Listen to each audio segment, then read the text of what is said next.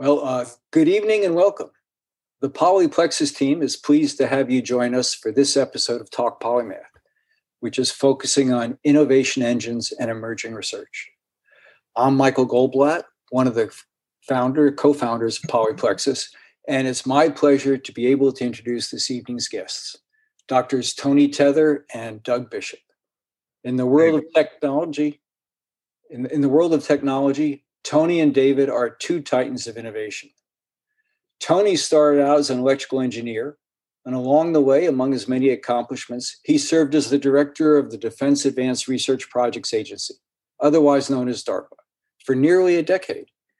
It was a position that provided him with an unparalleled vantage point from which to both observe and shape the technologies that will influence our future for generations to come.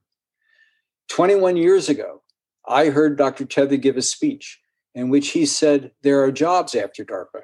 He just wasn't sure they were as much fun. On the other hand, Doug saw his scientific training in physics and spent over 3 decades working in, managing, and having fun at the other innovative powerhouse, Bell Labs. After Bell Labs, Doug transitioned into a second career at Boston University as a professor of physics, electrical and computer engineering, material science and engineering, mechanical engineering, and biomedical engineering, all of which reinforce the old saying, there's nothing a physicist can't do. If you have any questions for our guests, you can submit them via either the Zoom or YouTube channels. And with that, I'll turn the mic over to Tony, and he and David can begin their discussion.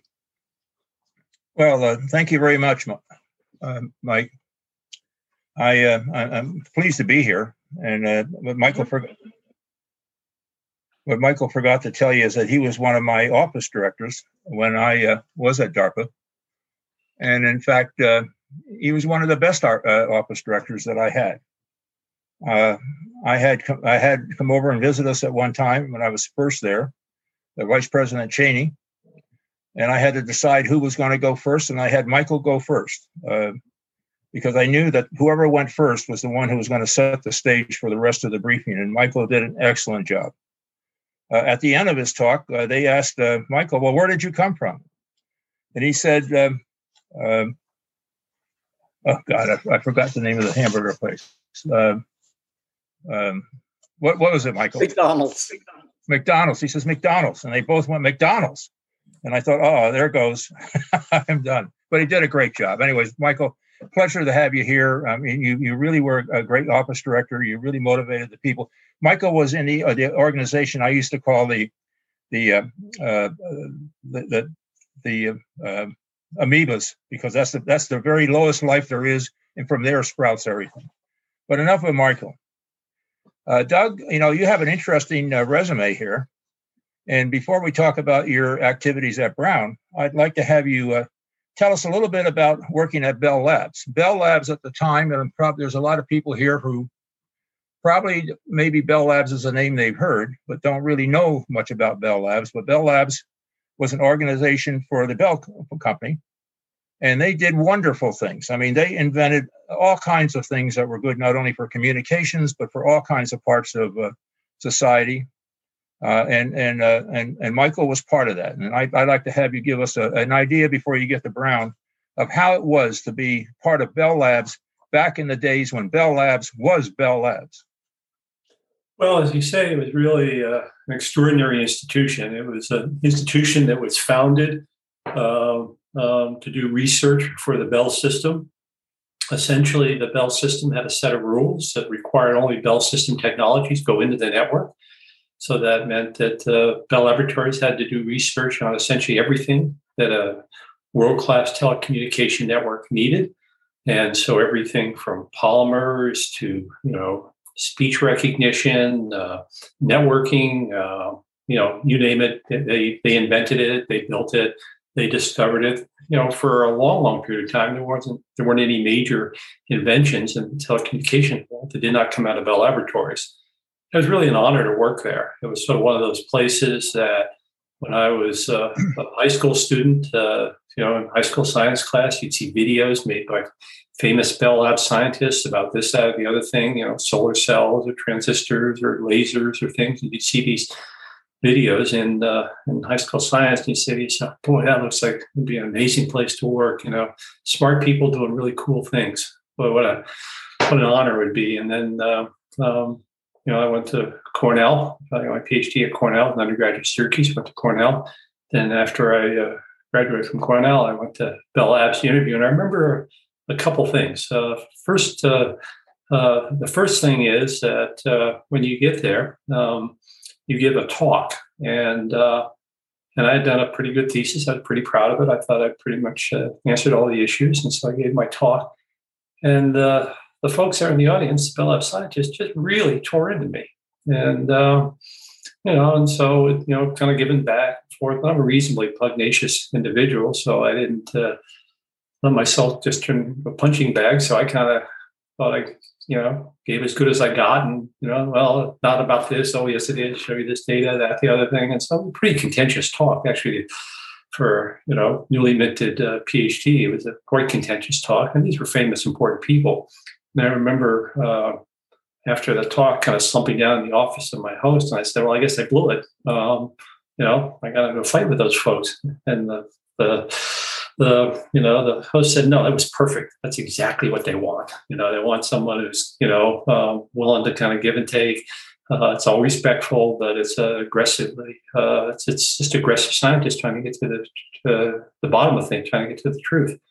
It was always like that. So when you have a new result, the toughest audience you ever gave a talk to would be your Bell Labs colleagues. And if you'd given a talk there, and answered the questions, and didn't kind of find out any mistakes you'd made or find any kind of gotcha questions you hadn't thought about, then you were going to be all set, because you were never going to be treated as aggressively as you would back at your home institution. So that was sort of one thing that was great about Bell Laboratories, really just world-class people who just thought it was their professional responsibility to really try to get to the truth of things. The other thing that always struck me, I remember this to this day, they had two sorts of dining rooms. They had kind of a normal cafeteria. You kind of go and pick up your food, put it on a tray, and go sit at some tables. It's like a normal cafeteria. They also had something called a service dining room, which is more of a sit-down restaurant. So you can sit down, and the service dining room was a very fancy place. And, tablecloths and linen napkins and sterling silver and china and crystal. And I was just a PhD, graduate student at Cornell. I'm sitting down in this kind of service dining room, and it's the fanciest restaurant I've ever been in. Some of the finest food I'd ever eaten. And I'm thinking to myself, boy, they treat scientists like rock stars around here. Boy, this is going to be the place for me. This is great. So it really was a wonderful place. They had lots of funding, lots of support. You were encouraged to do groundbreaking research. They really weren't interested in following perturbation theory. Last year I did this. This year I'm going to do that plus a little more. They were really every time you had some new idea about some crazy field you wanted to go in, you would talk to your boss and say, "Well, I've been working on this for a while, but I think I've kind of mined that particular vein of gold. Thinking about maybe going and sort of doing some research in this area." And the answer was always, "Wonderful, go do it." What do you need? What do you need from us? Money, support, time? I said, "No, mostly all I need from you is a little patience." They always gave it to you. And it was just a terrific place where you could just, you could be working on superconductivity, and then one morning just decide you were really interested in micromechanics. And so, one morning I decided superconductivity answered the questions I'd set out to answer, and wanted to work on micromechanics, and did some interesting, important work that ultimately ended up getting into the National Academy for the micromechanics. But they strongly support it. So it's just really a wonderful, wonderful place. It's really an honor to work there. But you also worked at a wonderful, iconic place, Tony. You led DARPA. DARPA is a place that, people talk about DARPA the way those of us who worked at Bell Labs talk about Bell Labs. So tell us all a little bit about DARPA. Well, Bell Labs, the people at Bell Labs, you actually did work. Okay. I mean, it's you actually were at, doing the work and doing the research, where DARPA is a different kind of place. DARPA, you have to go back to why DARPA was even started to understand how DARPA operated. In 1957, we were building an air defense system. In fact, an air defense system that Bell had a little bit to do with it, because we expected the Russians to come with big airplanes, and so we were building this air defense system. And then one day, October 5th or 4th, 1957, a satellite was launched for the first time by the Russians. In fact, it was Ukraine that actually did all the work, and that just shook this country. I mean, it shook it to the core, because we all knew that if somebody could make something go all the way around the world, they could make it go halfway around the world. And so all of our air defense system went away. Eisenhower said, how on earth could this have happened? How could a third-rate country, beat the United States into space? And basically, he looked around, and all the services had a space program. They all had something going on in space. And there were a lot of little space programs going on, but the space programs couldn't get enough leverage to go to the big time, to actually have somebody take what they were doing. And these boosters were designed by the Army. But in fact, a booster was even built by the Army, but no one would take that and go and try and fly it. The services had other problems. In fact, other problems that they were trying to solve. And Eisenhower found what later on has been called the Valley of Death. And this is a serious problem in this country. It has always been. The Valley of Death is where we have researchers like you coming up with new things, and then people over on the other side solving current problems. And if you come along with, hey, I got a new idea to solve a problem, they're busy solving a problem now, and they really don't have the time and the money to pay you to come the rest of the way. DARPA was created to bridge the Valley of Death. That's really all it really does. Goes and finds people with ideas that seem plausible, that are trying to solve a problem that is very interesting or really needed, and provide that person the wherewithal to get from one side of that valley to the other side of the valley by funding them, and also having that funding usually run by in this case, the government, the person who was going to really be the benefactor of it, who would take on the job because it wasn't costing them any money. That was DARPA, and it was the most interesting place. And that's what DARPA did in the beginning, and that's what DARPA still does today. And all these things that come out of DARPA are all there from somebody who comes in with an idea that he can't get money anywhere else. If it's a good idea and they have a, what problem are they trying to solve type of approach, DARPA will give them the money to get across the Valley of Death and then to go from there. So that's basically the real difference between DARPA and the Bell Labs, because you were those guys on that other side of the Valley of Death. Of course, you had AT&T money to try to get you across, and I'm sure you can tell us stories about how easy that was. In fact, why don't you give the people an idea about that? Yeah, well, it was, AT&T had an interesting business model. It was a regulated monopoly, and by kind of law, the profit was 10% of the expenses. So if your profit's 10% of expenses, what do you do to expenses? Well, you make expenses big. And if you want to spend a lot of money, what's a really good way to spend a lot of money? We'll go build a research laboratory, because those folks, those researchers, they can spend a lot of money. And so we just had a lot of support. It was really sort of an amazing place. I worked at Murray Hill. There were roughly 1,000 scientists and engineers at Murray Hill. There were about 5,000 people there all told. And so when I was there were just, huge numbers of people there that helped the researchers do their jobs, machine shops, electronic shops, and glass blowing shops, and crystal shops, and places where you could just walk into a big room full of electronics. It'd be like a big supermarket. You just fill up your cart full of stuff. I mean, essentially what limited the amount of electronics or, equipment or gear you have is just how much room you had in your laboratory. You just didn't have room to stack it all, let alone use any of it or use all of it. So it was really kind of an amazing place where you were in the enthusiasm limited regime. And, you always had the resources you need. I remember on several occasions I wanted to do something that was big and expensive. I maybe needed $1 million for something. I'd go have a 15-minute conversation with somebody about, I want to do this, and this is why I want to do it, why I think it's going to be interesting and important. And the person says, what's going to cost? And you'd say $1 million. And you figure at that point, conversation can be over, but more often than not, you'd be told, sure, go do it. Sounds interesting, sounds exciting, sounds important. You can have your $1 million, and so it really was an amazing place that was really trying to focus on doing big important things, and like DARPA, incremental advances weren't really of interest. So the wonderful thing about working for DARPA, I've been fortunate enough to have a DARPA grant, they don't go talk to a DARPA program manager about a factor 2 improvement. They won't be interested. If you're going to talk to a DARPA program manager, you better be showing them some way to do things a factor 10 better than they know about. They might be interested in that. So incremental advances need not apply. And it was really the same message at Bell Laboratories. It says incremental advances are going to happen whether you do anything or not. But if you're going to work on something, you're going to be fortunate enough to be in a place with terrifically smart colleagues, plenty of resources, expectation of doing nothing but world-class research. You better be doing something interesting and important, and you better not be doing things that are merely incremental improvements. Because, like I said, those things are going to happen on their own.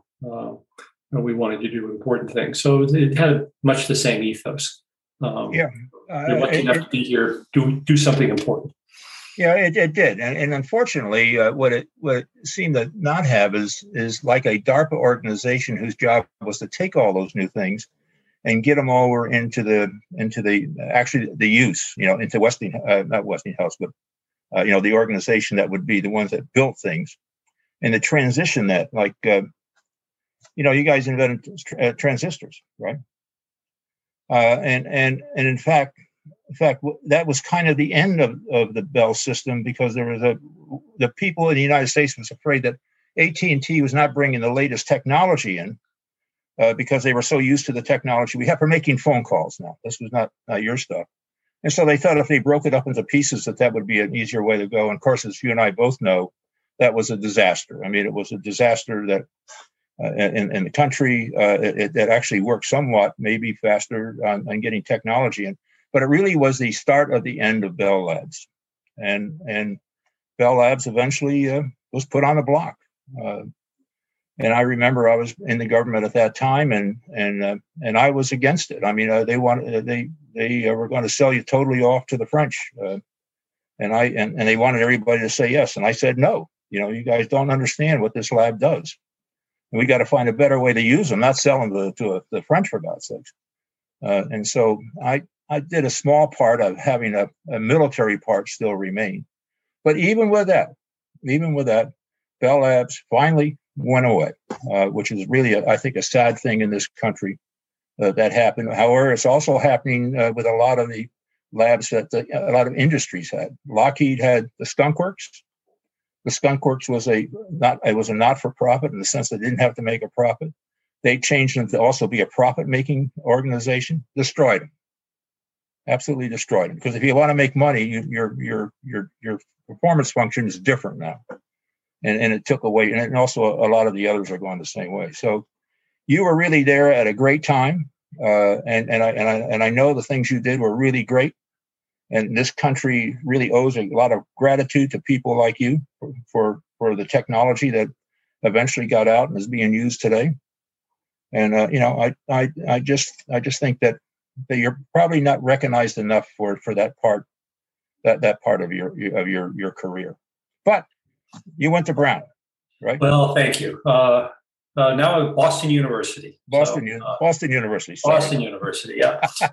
So just to kind of complete the thought about industrial labs, one of the problems is, of course, that companies now are evaluated in the stock market based on their price earnings ratio, and the average shareholder of stock will hold the stock for 18 months. The average CEO might last 3 years. So and then CEOs and C-team get paid basically stock appreciation. That's how they get compensated. So they have every incentive to minimize expense, maximize profits. And that's what boosts the stock price. That's how they get paid.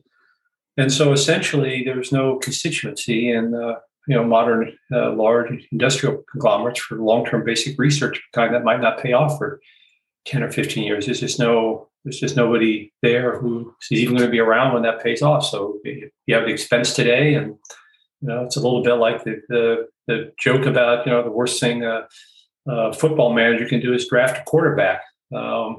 If you draft a really good quarterback, you'll probably be fired before that quarterback actually figured out how to play the game. But you will have done your successor a favor by having drafted that quarterback and suffered through the 2 or 3 years while that person learns how to play the game. So that's really the kind of the economics of it really argue against it. And so I think one of the things that's sort of unfortunate, it's the great research labs I think are really under a lot of pressure. Anyway, on to Boston University. So about 10 years ago, I got an opportunity to join Boston University. They have a division of material science and engineering there, and they asked me to go to Boston University to lead it. And I leapt at the opportunity. I had just a wonderful career. I always wanted to be a scientist. I was, if you'd asked me when I was 10 years old, it's almost 60 years ago, what I would have wanted to do for a career was I wanted to be a scientist. And I was able to be one. I had a great time.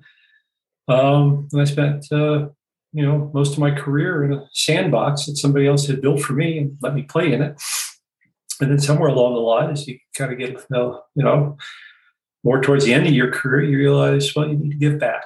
And so I really have enjoyed being at Boston University as an opportunity to train students. It's one of those things that if you're in industry, they value you more by your derivative than your integral. What are you going to do for me tomorrow? So the kind of derivative is what kind of drives how they value you, not your integral. And so, by the time you get to be my age, your integral's looking better than your derivative. And so, but universities really do value people who have a lifetime of experience and can bring that experience to the educational process to help train the next generation of scientists and engineers. And so it's really been wonderful. It's really wonderful to be at BU to train the students. Whether I'm training them, they're training me. I guess some of each probably.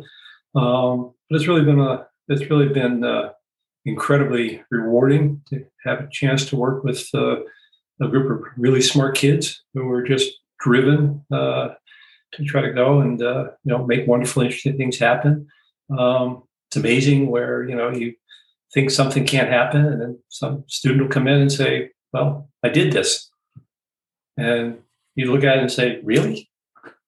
How'd you do that? I didn't think that was actually possible." I mean, on more than a few occasions, I'd be walking through where the students are sitting and see some plot on a screen, and I'd look at it and say, "What's that? Tell me what that is."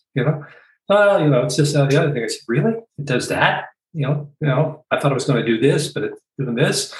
Tell me how you made that happen and stuff. And so it's really wonderful to have the students are just so excited, so interested, so driven, and they just they're just a pleasure to interact with. And so it's a place with lots of terrifically talented scientists and engineers as colleagues.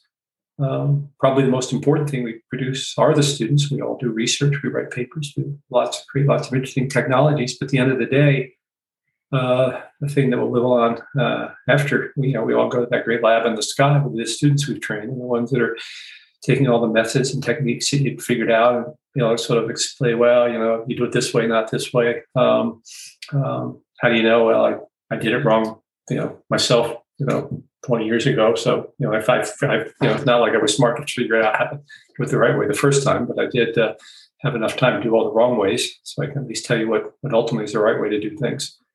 And to be able to sort of hand that knowledge along to the students is really terrific. So I'm just thoroughly enjoying being there, thoroughly enjoying interacting with my colleagues there. And, the students really just keep you young. It's really a great experience.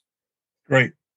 Well, just going back a little bit to DARPA, President Eisenhower was really a very unique person. So when he saw this happen, for him to realize that the problem wasn't that no one was working on going to space in the United States.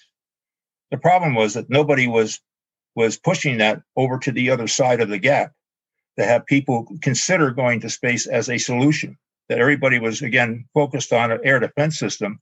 So somebody coming in with will send a missile to the other side of the world was not really accepted. In fact, was looked at as a threat. I don't know if anybody consciously thought that way, but I'm sure that was going on.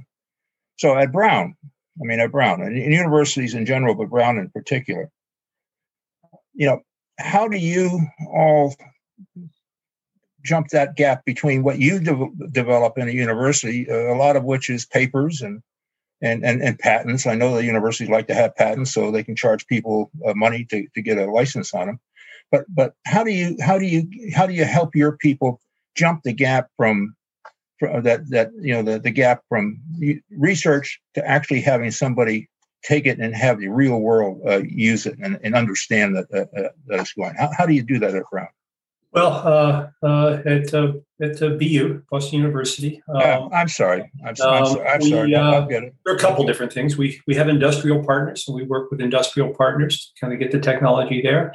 But one of the things that I've been fortunate enough is to have 3 students that have started companies.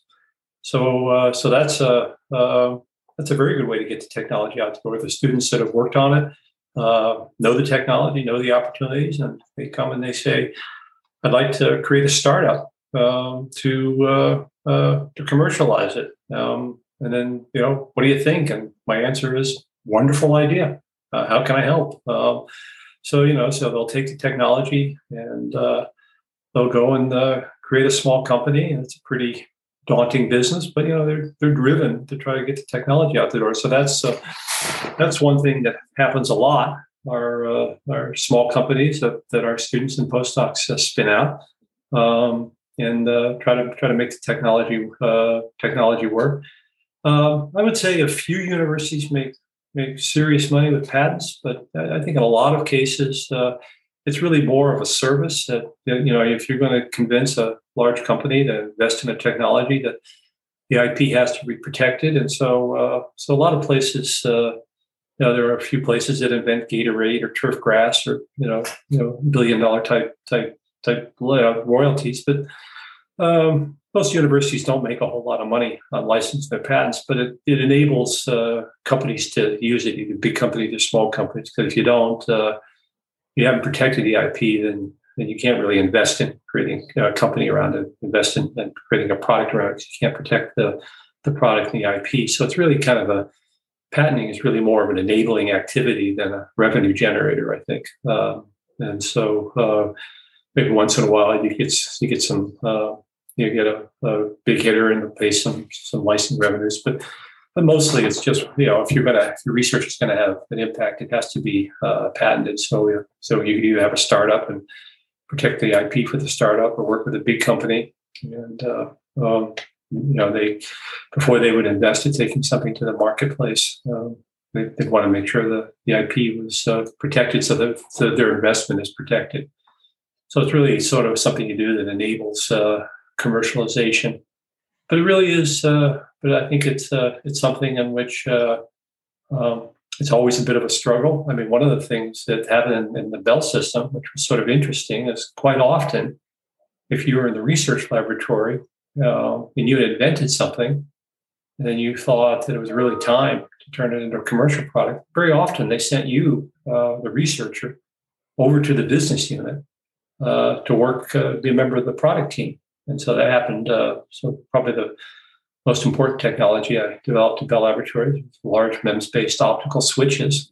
And so we were able to build 1,000-port cross connects. Nobody else had been able to build such a thing, but we had figured out how to do it. And so they basically said, "You invented it. You think it's a commercial product. You know more about this than anybody on the planet. We're going to send you over to the business unit, and you're going to be a member of the business unit to commercialize this product." And they said, hard to argue with that. Yeah, you're right. I know how this works. And so I went over with the technology, built a team, and we built industry's first MEMS-based large optical switches. And it was really quite an interesting experience to go from being a more or less academic researcher to being in the business unit. because you really just kind of saw the world from a very different perspective. But it really did make sense to send people like me over to the business unit to get the technology out the door, because you can't just send papers over a wall and expect somebody to read them and figure out what the issues are. You have to kind of be there, working with them all day, every day, and help sort the problems out. And there are lots of things. You try to build these big systems, and there'd be lots of things that you hadn't thought about. Problems would crop up, and you'd sit there and say, well, maybe we can do it this way, and we do it that way, and eventually found the answer. And so that was a method that worked pretty well for the Bell system, was to send the research of them, and then after the thing became a product, they'd kind of bring you back, and you'd be a lot smarter, better researcher. In fact, usually, if you were going to become a senior manager in the research organization, you had to have such an experience. They didn't want managers whose whole careers spent only writing papers. Actually, thought there was real value in having spent some time in a business unit, dealing with real world problems. It tended to make the solutions you came up with as a researcher, better, more reasonable, more appropriate. You kind of understood the challenges of the folks that would manufacture the solution. So that was a good and interesting set of experiences. Yeah, it was. In fact, and just for the people, give them an idea of what the MEMS approach to switches. I mean, I know it would make things a lot smaller, or we could go to 7 numbers. We have a nationwide, and all of that really, I believe, came from the ability to have a switch that was able to handle that type of traffic and do it at a large scale. So I think that's what you were pushing. That was a problem you were solving, I think.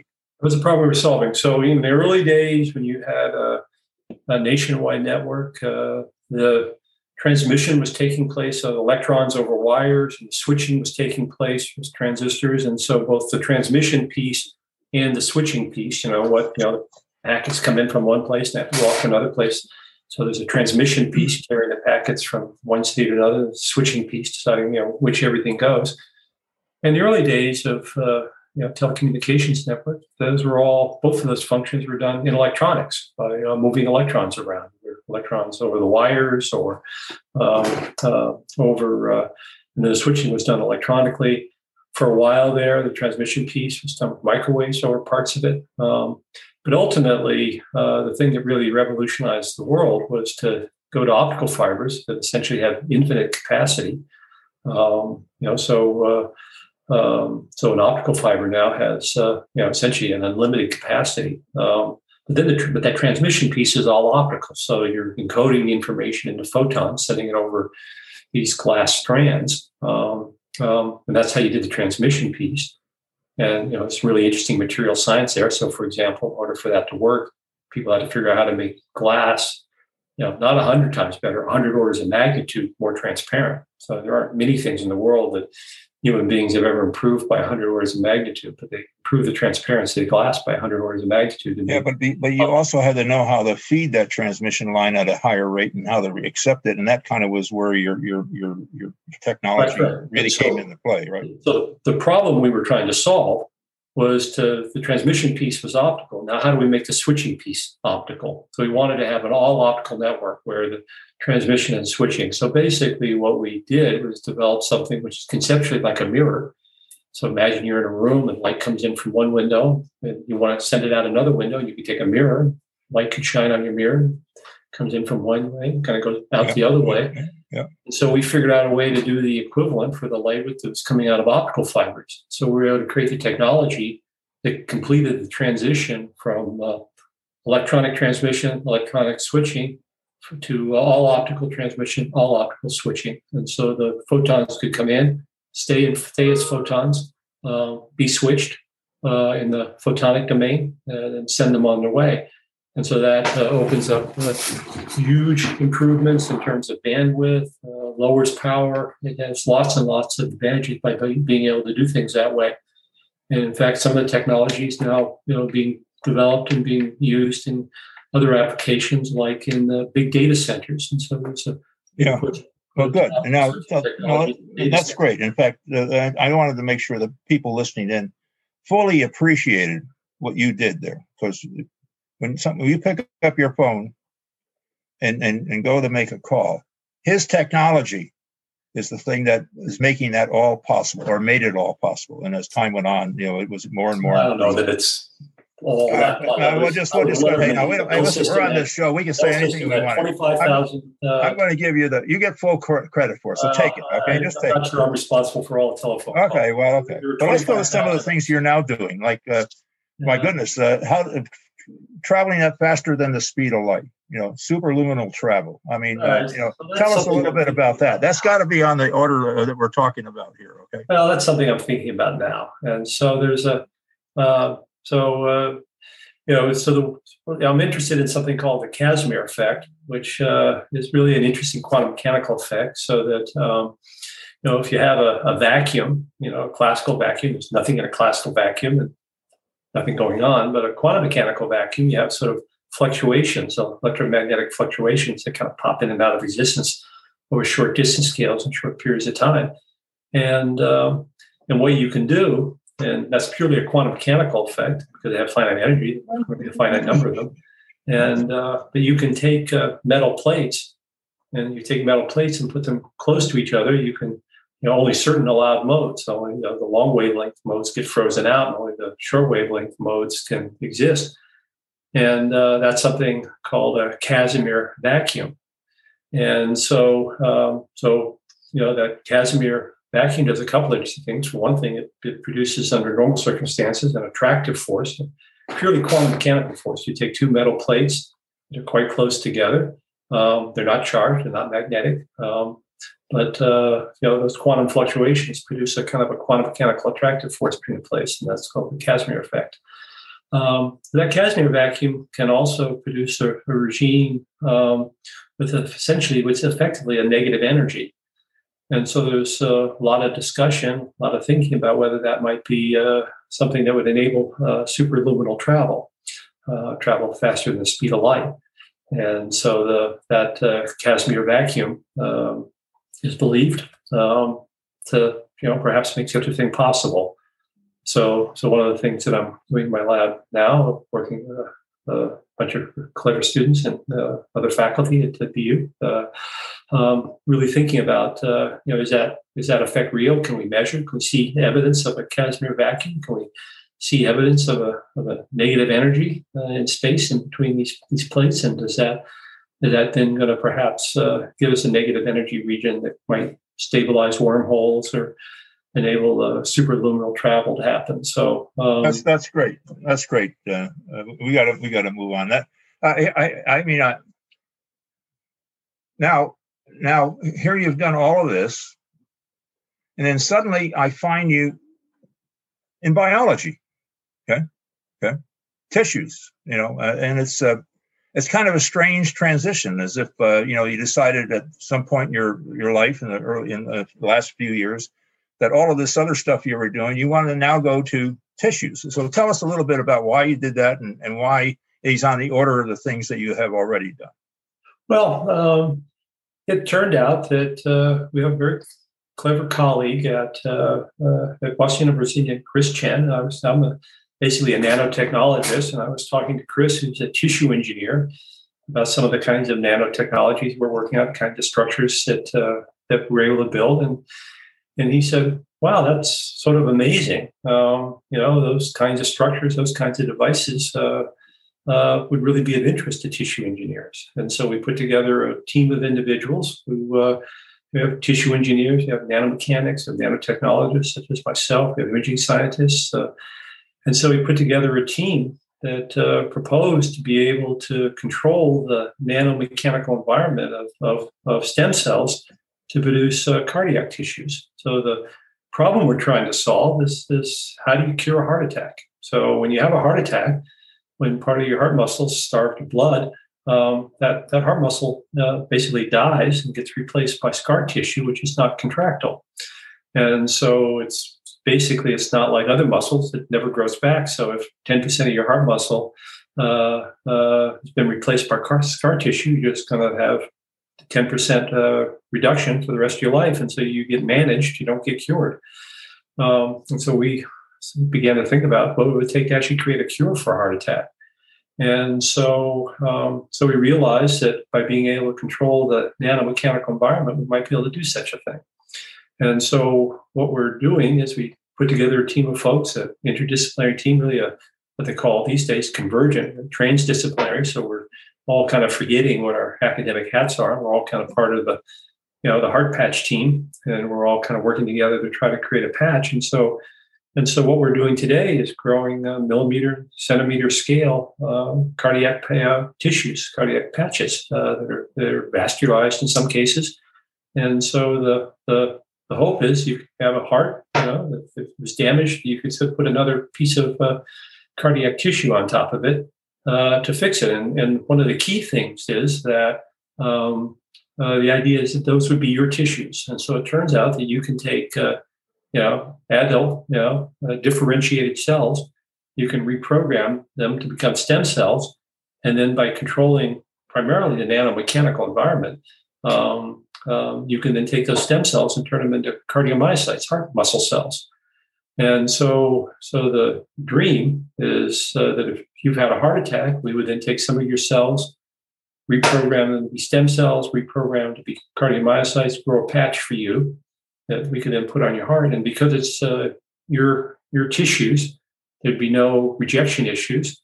And so you don't have to worry about immunosuppressant drugs or any of those sorts of things. And so the idea is we're really focused on being the team that wants to create a cure for a heart attack. And it's one of those things that when you sit down and you talk to the tissue engineers and the imaging scientists and the cardiac clinicians, and you realize that you may have a piece of technology that put in conjunction with technology that other people are generating, you could really perhaps create a cure for a heart attack.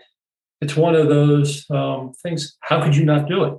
You would be, what kind of a human being, heart disease is going to kill 1 in 4 of us.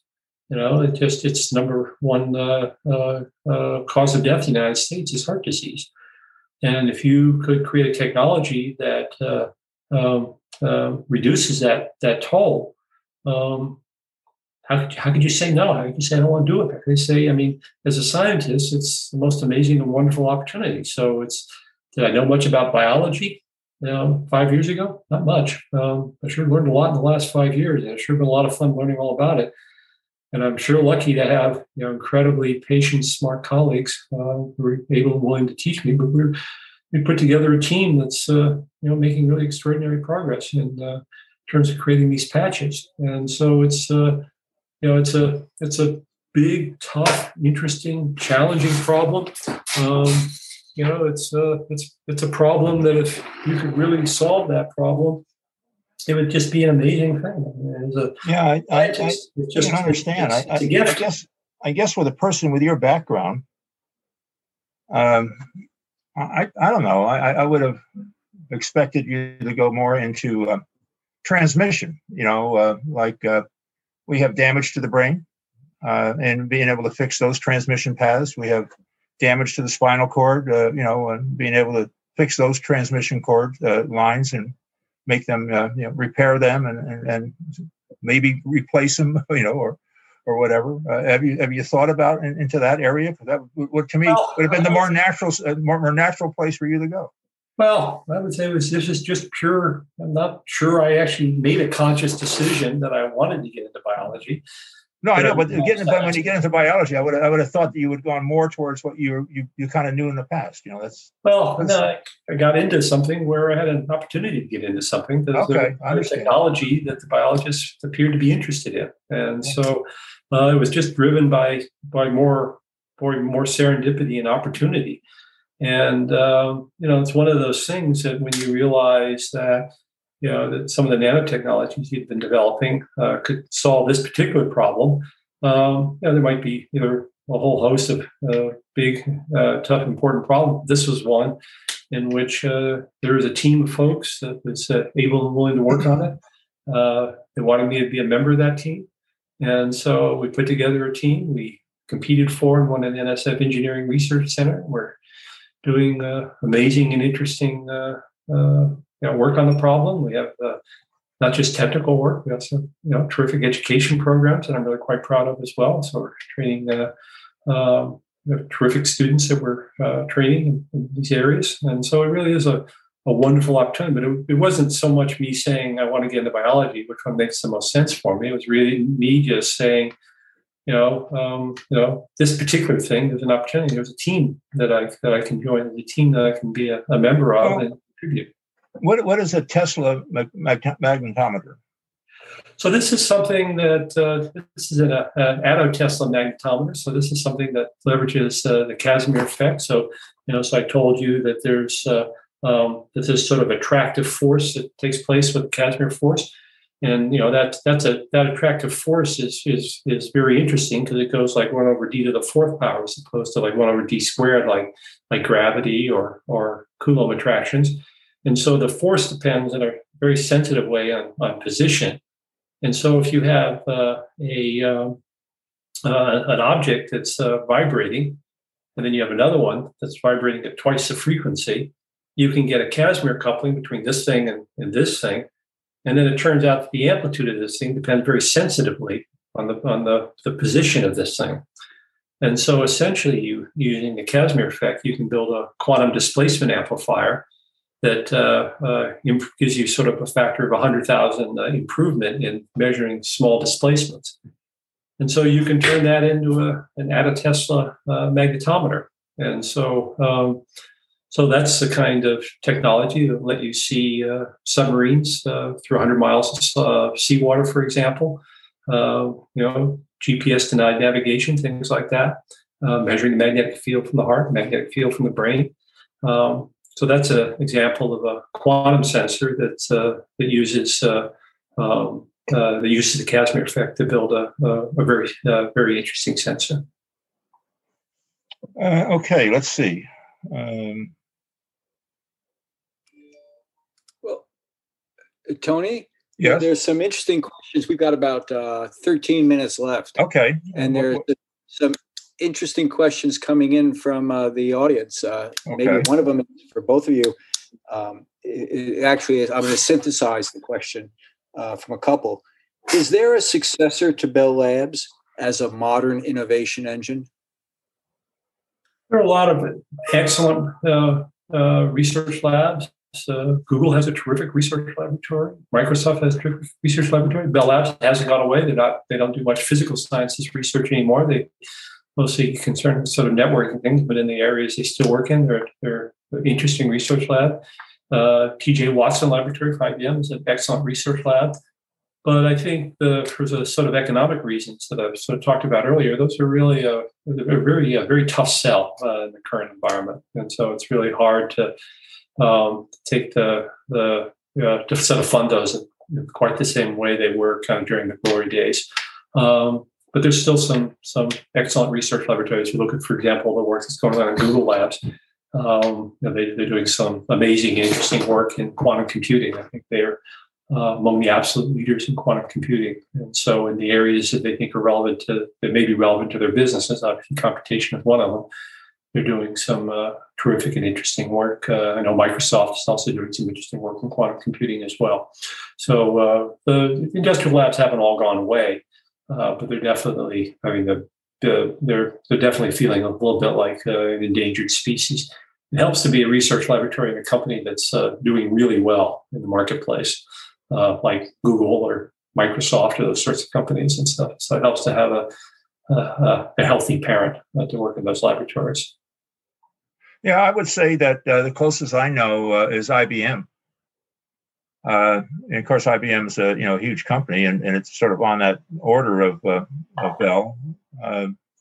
And one of the things I know IBM is doing, in fact, Michael, I think it was you're the one that probably kicked it off, was to develop a memory the size of the brain. I mean, and also with the number of bits that the brain has, and once if you could do that, and you could find some way to store information in it and retrieve information, you effectively are on your way to really creating a fantastic source of ability to solve problems on the fly that is very small. So I say IBM probably is the only one I know that is on the order of what Bell Labs was like. And another question that people had that's for both of you is that what are the top 2 technical problems that you'd like to see overcome? Well, I would say there are 2 problems. One's technical, one's societal. I would say I would dearly love to be a member of the team that creates a cure for heart attack. That would be a terrific thing to do, and that kind of consumes me. The other challenge is really one that has to do with underrepresented groups in the STEM field. If you look around, those working in STEM fields, still don't look like society at large, and so there's still, it really is a problem, and so it means that all the people that could be working in the STEM field, all the people could be making important advances for various societal reasons aren't.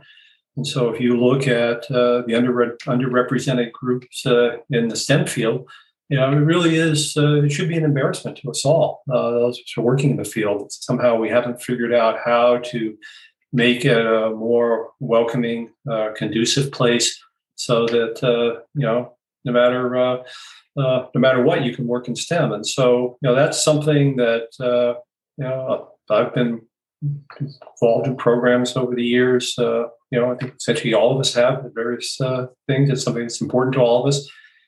And the amount of progress has really been negligible. It's really, I think it's a source of great embarrassment to us all that why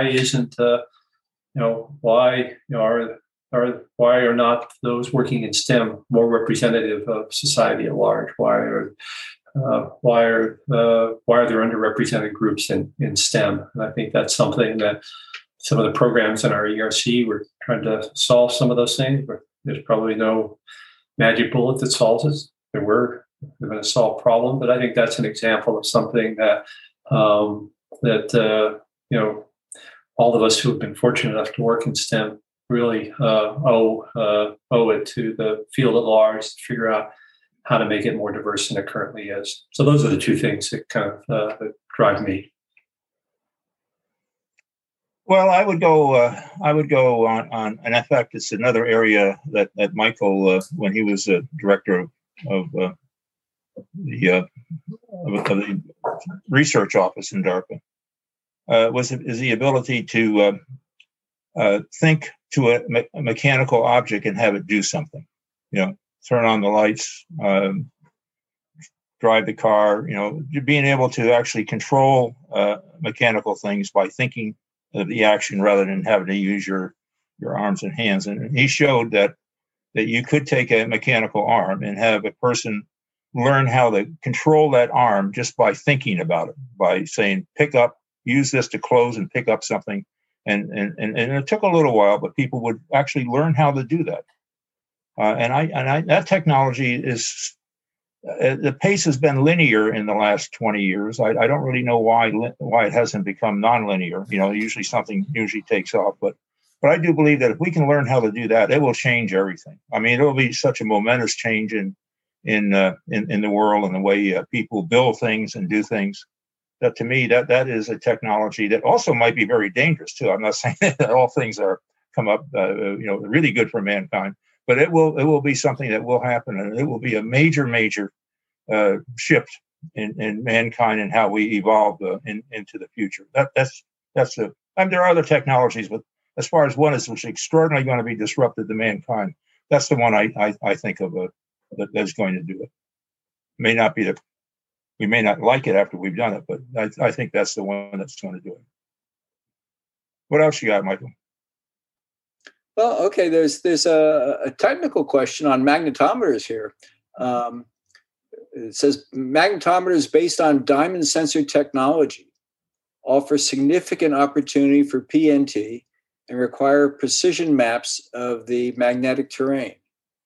Are these sensors and data ready for defense and commercial PNT?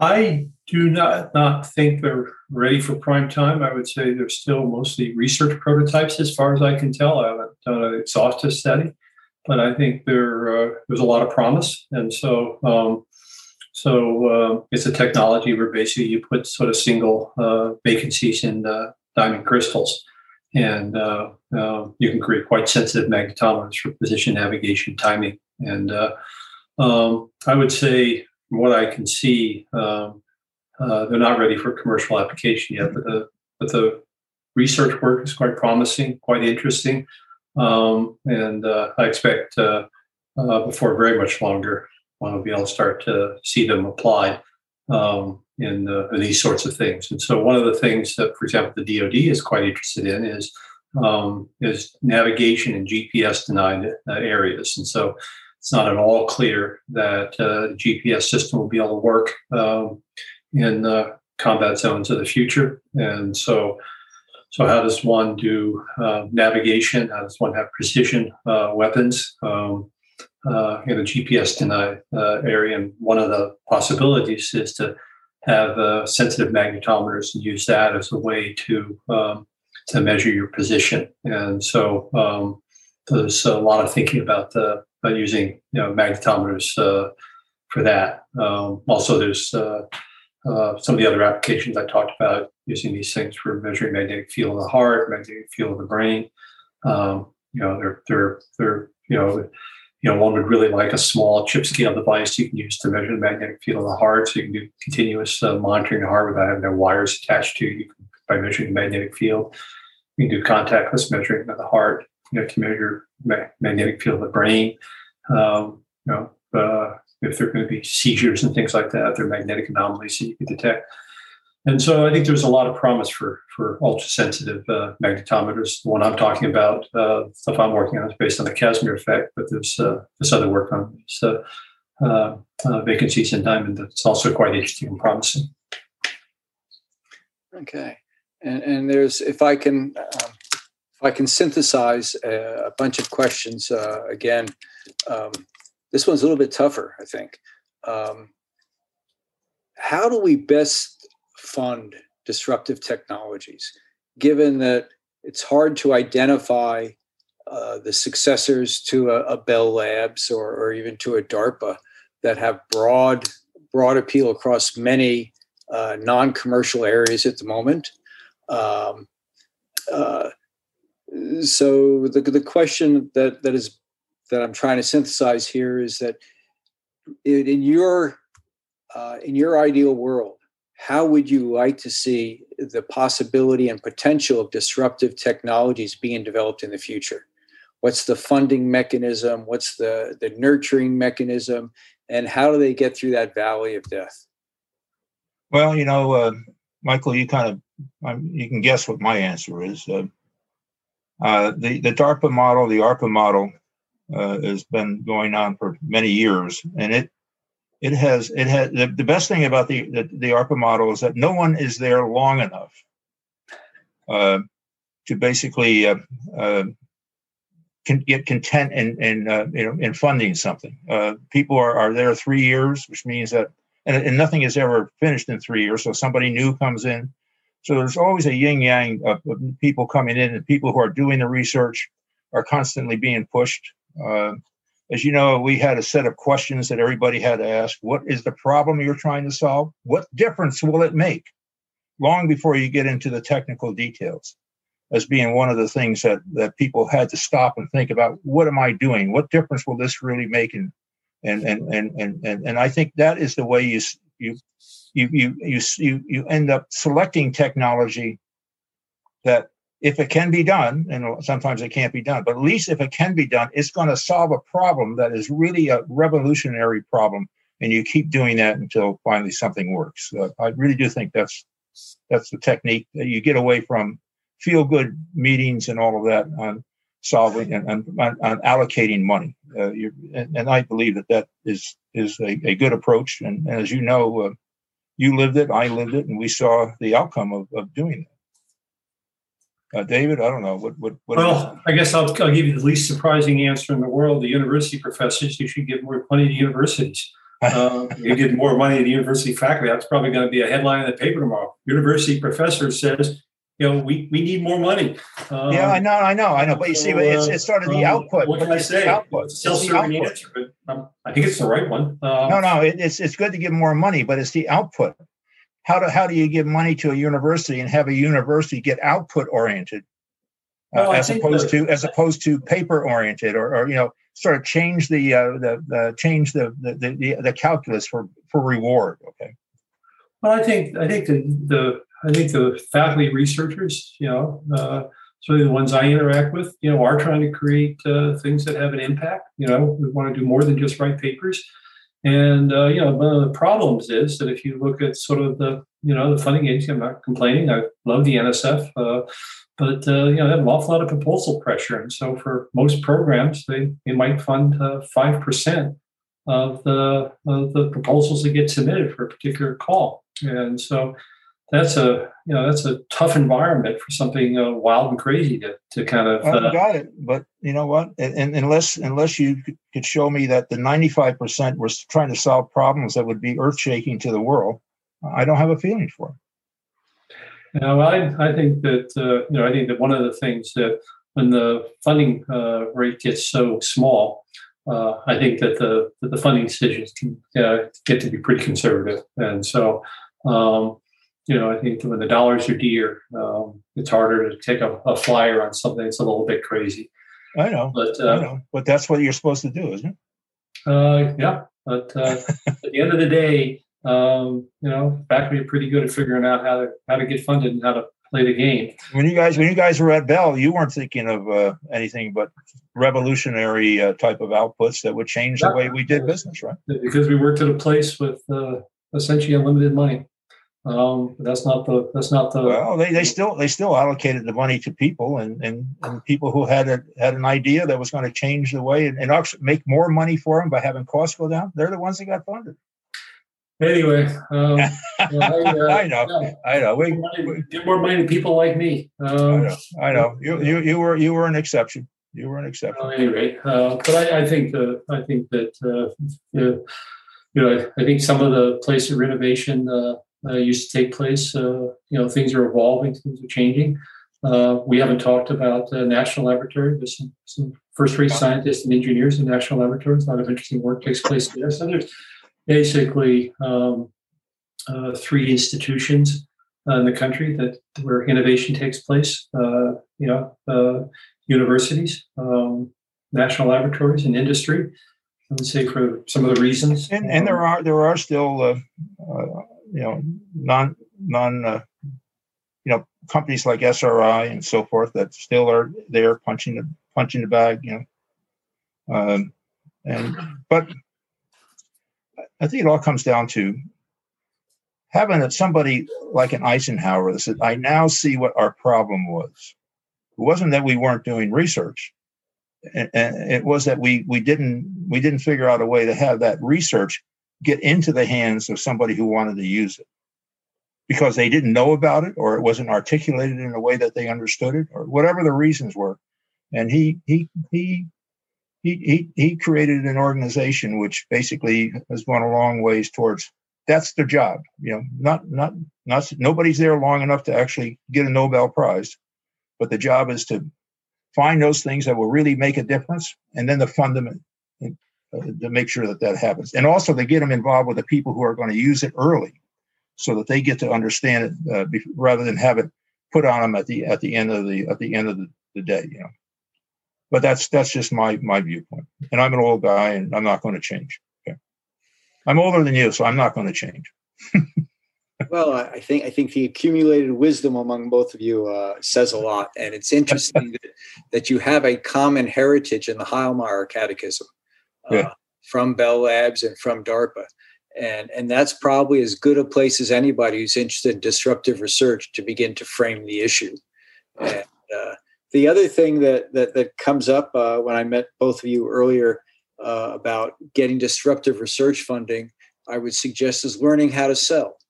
I think both of you would say that a big part of science is selling the idea. Right. What is the problem you're trying to solve? And that's a good way to end this this podcast, and to thank both of you for a very stimulating conversation, one that tied the past with the future. And thank both of you tremendously. I hope everybody else enjoyed it as much as I did.